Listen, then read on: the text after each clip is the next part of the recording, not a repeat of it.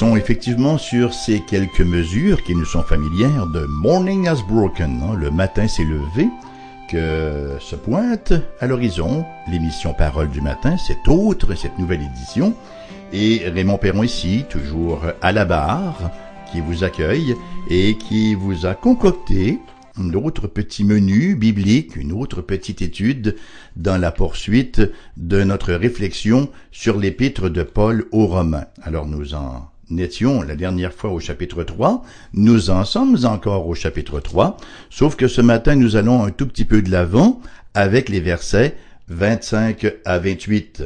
Alors je vous les lis immédiatement. C'est lui, bien sûr en parlant de Jésus-Christ là, c'est lui que Dieu a destiné à être par son sang, pour ceux qui croiraient, victime propitiatoire, afin de montrer sa justice, parce qu'il avait laissé impunis les péchés commis auparavant, au temps de sa patience. Il montre ainsi sa justice dans le temps présent, de manière à être juste, tout en justifiant celui qui a la foi en Jésus. Où donc est le sujet de se glorifier? Il est exclu. Par quelle loi? Par la loi des œuvres? Non, mais par la loi de la foi. Car nous pensons que l'homme est justifié par la foi, sans les œuvres de la loi. Voilà ce que nous allons prendre ce matin comme rampe de lancement de notre réflexion. La Bible regorge, bien sûr, d'expressions liées au salut. Des expressions liées au sujet central de la justification. Dans le contexte biblique, la justification, là, c'est Dieu qui déclare quelqu'un juste. Je le répète, la justification, ce n'est pas Dieu qui rend l'homme juste, mais c'est Dieu qui déclare. Pardonnez-moi. Dieu qui déclare quelqu'un juste. Un petit peu d'eau ici, là. Voilà. Donc la justification, c'est Dieu qui déclare quelqu'un juste. Ce n'est donc pas un accomplissement humain. C'est-à-dire, ce n'est pas quelqu'un qui pourrait devenir juste devant Dieu par ses propres efforts ou par ses propres œuvres. Hein? Permettez-moi de vous relire les versets 27 à 28. Où donc est le sujet de se glorifier? Il est exclu. Par quelle loi? Par la loi des œuvres? Non, mais par la loi de la foi, car nous pensons que l'homme est justifié par la foi sans la loi des œuvres. Donc, parmi tous ces termes, toutes ces expressions liées au salut, nous retrouvons un mot que j'aime particulièrement, qui est le mot propitiation. Et on l'a lu ce matin, dans sa forme, enfin il nous apparaît comme adjectif, c'est lui, Jésus-Christ, que Dieu a destiné à être par son sang, pour ceux qui croiraient, propitiation, ou encore victime propitiatoire. Qu'est-ce que ça veut dire, propitiation? On l'a déjà dans le mot propitiation. Ça veut dire, littéralement, rendre propice.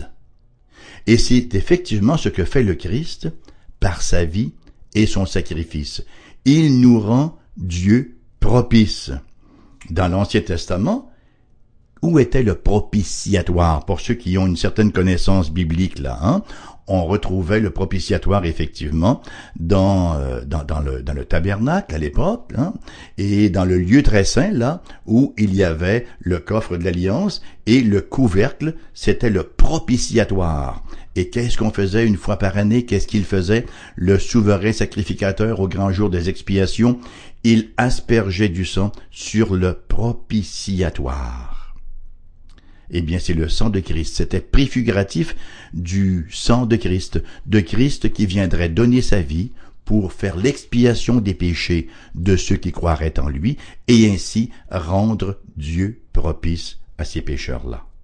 Le mot apparaît, le mot propitiation, à 4 reprises dans le Nouveau Testament. Un autre terme qui est plus fréquemment utilisé, c'est le mot rédemption. Alors, le mot rédemption fait référence à rachat. Hein, c'est ce que veut dire le mot rédemption, racheter.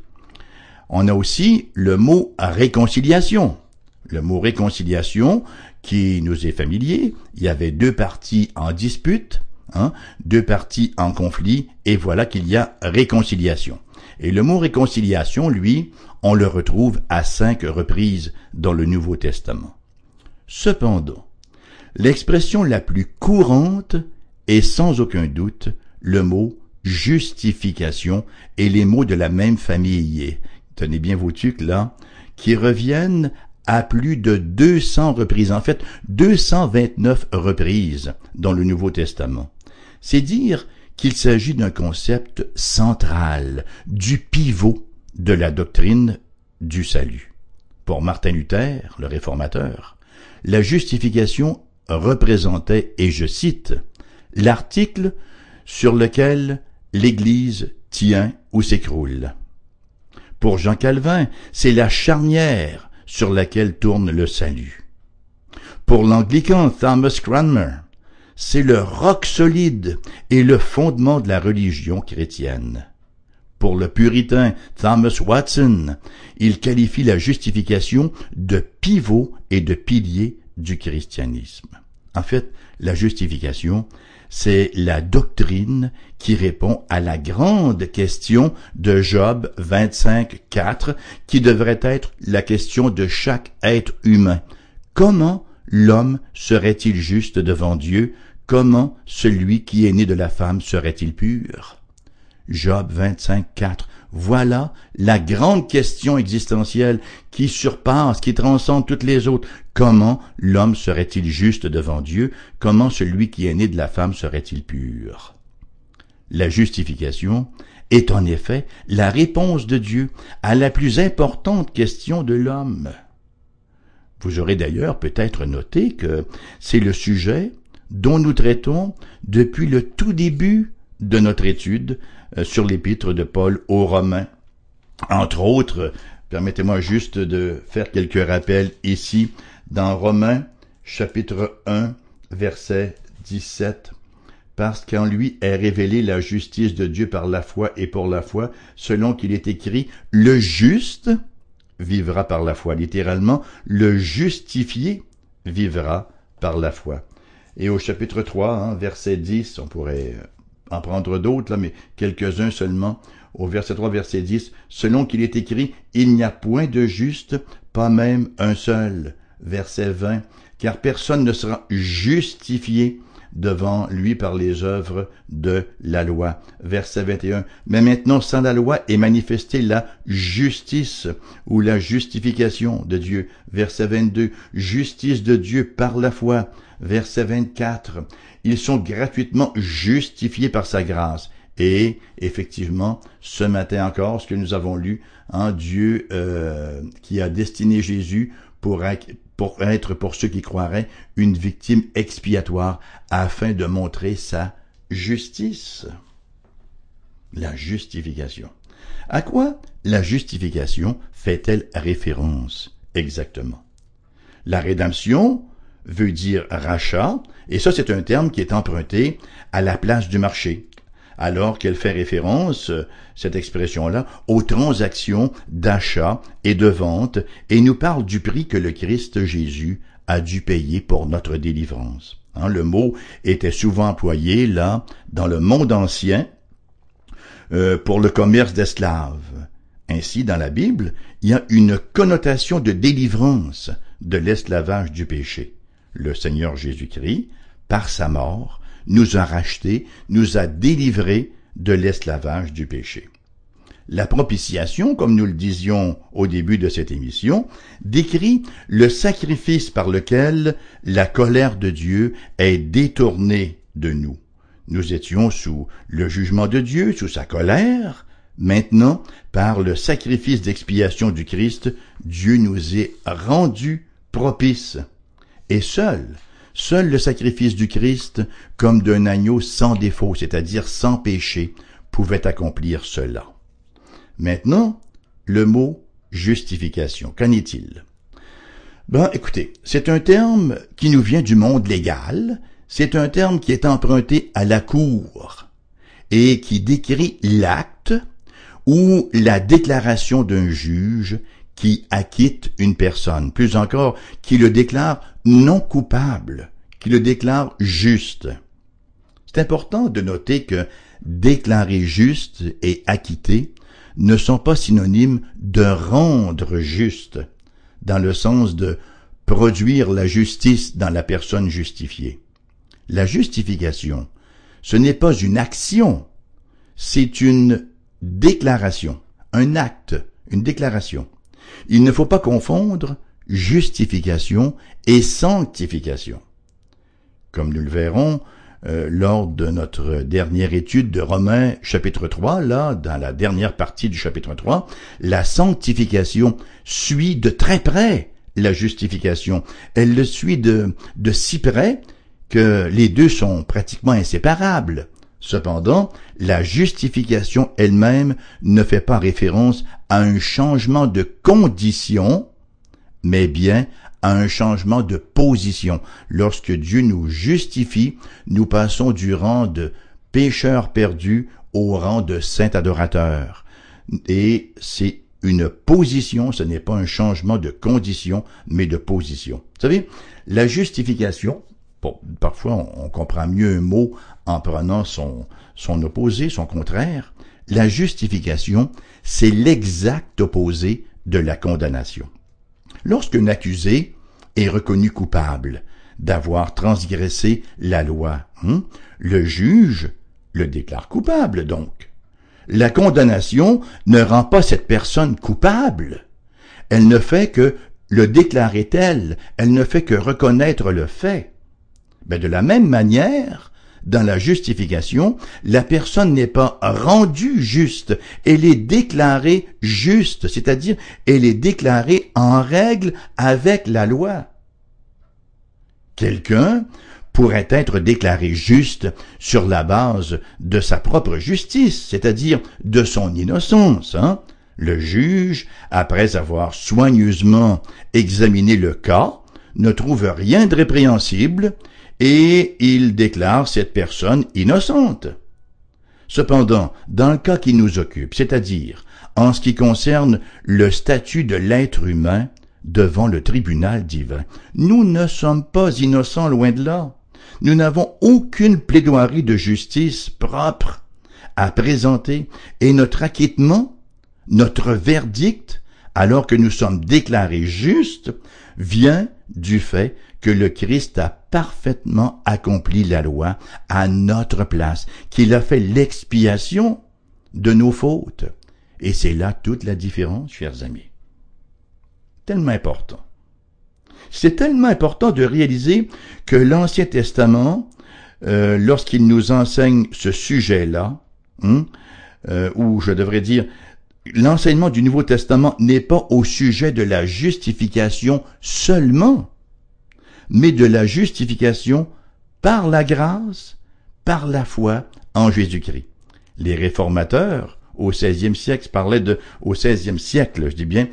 de sola gratia, par la grâce seule, et sola fide, par la foi seule en Jésus-Christ, solus Christus, par le Christ seul.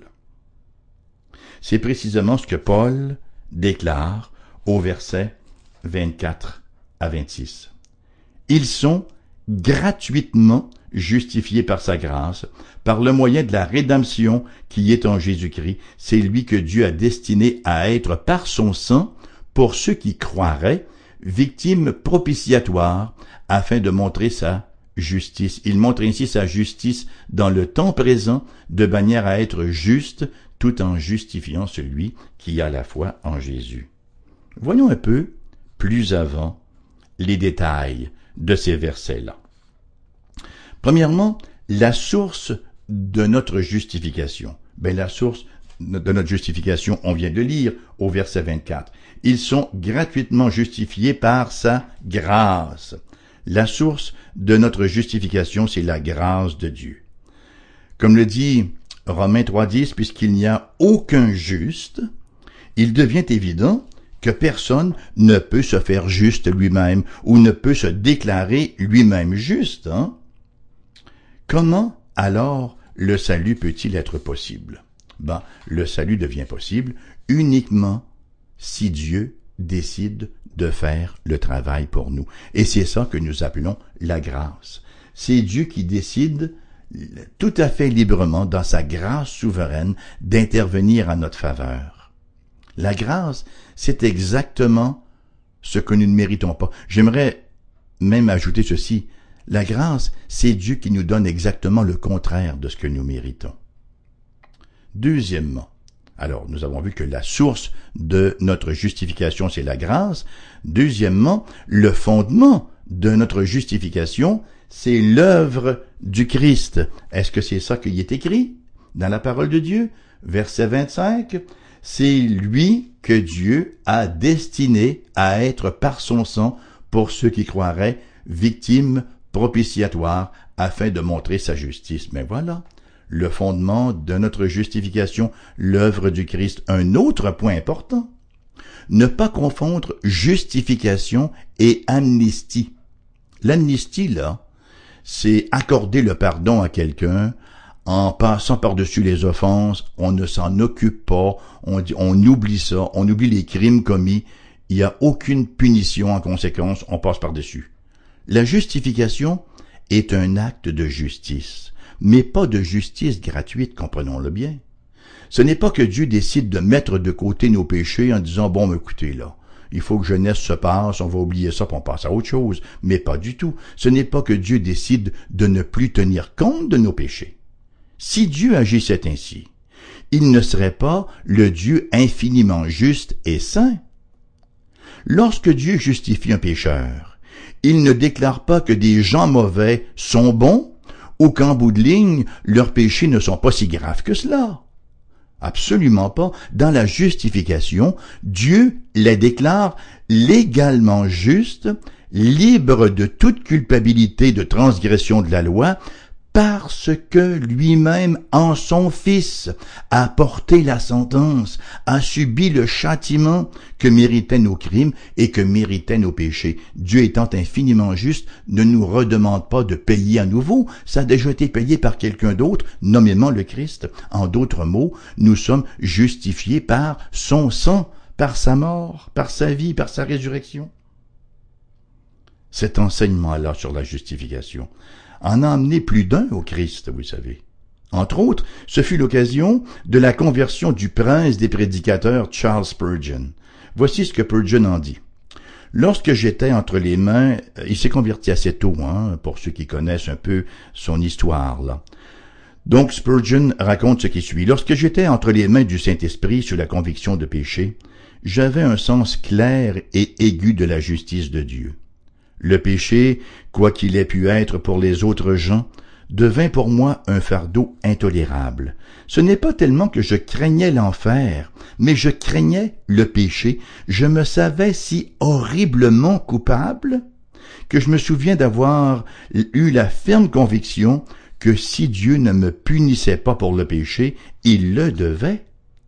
J'ai senti que le juge de toute la terre devait condamner un tel péché. J'avais à l'esprit un tel souci pour l'honneur du nom de Dieu et l'intégrité de son gouvernement moral.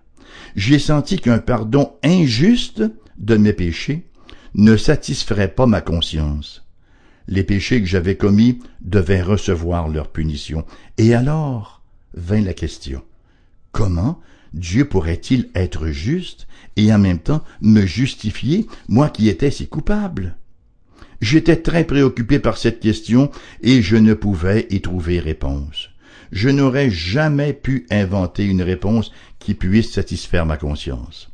Et Spurgeon d'ajouter, « C'est alors que la lumière s'est levée sur mon âme. J'ai vu que Jésus avait porté la sentence de mort pour moi. Pourquoi avait-il souffert, sinon pour détourner de nous la sentence de nos péchés? » Quel soulagement pour Spurgeon. Le moyen de notre justification. Donc, on voit que la source de notre justification, c'est la grâce de Dieu. Le fondement de notre justification, c'est l'œuvre du Christ. Le moyen de notre justification, c'est par la foi. C'est lui que Dieu a destiné, verset 25, à être par son sang pour ceux qui croiraient.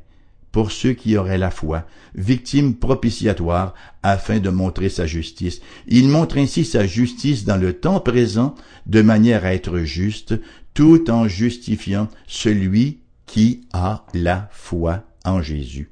La foi, c'est le canal par lequel la justification vient jusqu'à nous. C'est quoi la foi? Disons d'abord que la foi, ce n'est pas une œuvre. Et d'ailleurs, la foi est elle-même un don de Dieu. Il y a des gens qui croient que Jésus fournit le Christ et que nous, on fournit la foi, que ça vient de nous, ça. Mais nous sommes morts spirituellement. On ne peut rien contribuer. C'est un don de Dieu aussi qui nous a été acquis à la croix du Calvaire. Éphésiens chapitre 2, versets 8 et 9 nous dit « Car c'est par la grâce que vous êtes sauvés, par le moyen de la foi. Par le moyen de la foi, et cela ne vient pas de vous, c'est le don de Dieu.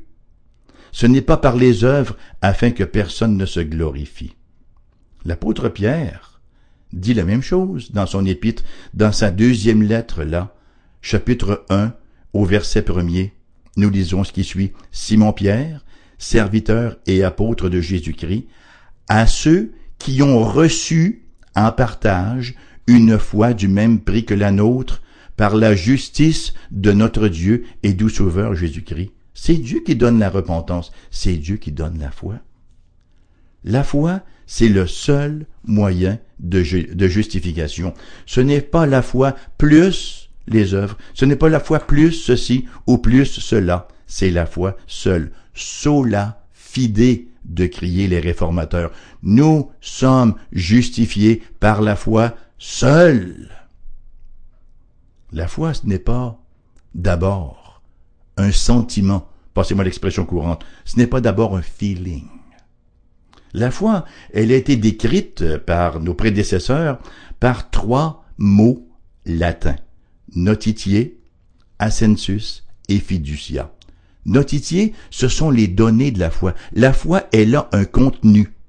Jude, au verset 3, nous dit, Jude, le frère du Seigneur d'ailleurs, le demi-frère du Seigneur, nous dit au verset 3, « Bien-aimés, alors que je désirais vivement vous écrire au sujet de notre salut commun, je me suis senti obligé de vous envoyer cette lettre pour vous exhorter à combattre pour la foi qui a été transmise aux saints une fois pour toutes. Dans le cas présent, la foi transmise aux saints une fois pour toutes, nous l'avons entre les 2 couverts de la Bible. Ce que nous devons croire est là, on ne peut rien y ajouter, on ne peut rien y retrancher. Tout ce qui n'est pas en harmonie avec ce qui se trouve dans la Bible doit être rejeté. Les supposées nouvelles prophéties, les nouvelles révélations. Non, la foi, elle a été transmise aux saints une fois pour toutes. Le contenu, ce que nous devons croire, a été transmis aux croyants une fois pour toutes. Le deuxième, c'est assensus. L'assensus fait référence à l'assentiment intellectuel. Donc, nous avons les données de la foi, nous avons la Bible, et le prochain pas de la foi, c'est d'y donner son assentiment. Ah oui, je crois à cela, ouais, ça a bien de l'allure, oui, c'est vrai, ça a du bon sens. C'est pas encore suffisant. Il faut cela, mais ça sauve pas. Dans Jacques, chapitre 2, verset 19, il nous est dit, « Tu crois qu'il y a un seul Dieu? Tu fais bien. Les démons aussi le croient, et ils tremblent. » Ne dis pas qu'ils sont sauvés pour autant. Un simple assentiment intellectuel aux données de la parole de Dieu ne sauve pas. Il faut aller jusqu'au 3e niveau, qui est le fiducia, la foi qui vient du cœur, la foi qui s'approprie, la foi qui s'approprie les bénéfices que le Christ nous a acquis en croix. Romains 19 nous dit, « Si tu crois dans ton cœur, tu seras sauvé. » La foi donc, ce n'est pas un sentiment, c'est une dynamique d'action qui est axée sur ce que Dieu dit. Et là, il y a toute une différence, bien sûr, entre la vraie foi et la fausse foi, entre la foi vivante et la foi morte, et Paul et Jacques en font la distinction. Maintenant, le 4e point, la conséquence ou l'effet de notre justification, c'est notre union avec le Christ. Et c'est un point que nous verrons, ça, à partir du chapitre 5. Pour l'instant, qu'il nous suffise de dire là que c'est dans notre union avec le Christ que toutes les grâces, toutes les bénédictions du salut nous sont conférées. Le plus beau passage concernant notre union avec le Christ, et je vais vous le lire ce matin, nous le retrouvons dans Éphésiens, chapitre 1, versets 3 à 14, que je vous lis. « Béni soit le Dieu et Père de notre Seigneur Jésus-Christ, qui nous a bénis de toute bénédiction spirituelle dans les lieux célestes en Christ. En lui, nous sommes en Christ, notre union avec lui, en lui. En lui, Dieu nous a élus avant la fondation du monde pour que nous soyons saints et irréprochables devant lui. Il nous a prédestinés dans son amour à être ses enfants d'adoption par Jésus-Christ, selon le bon plaisir de sa volonté, pour célébrer la gloire de sa grâce, dont il nous a favorisés dans le bien-aimé.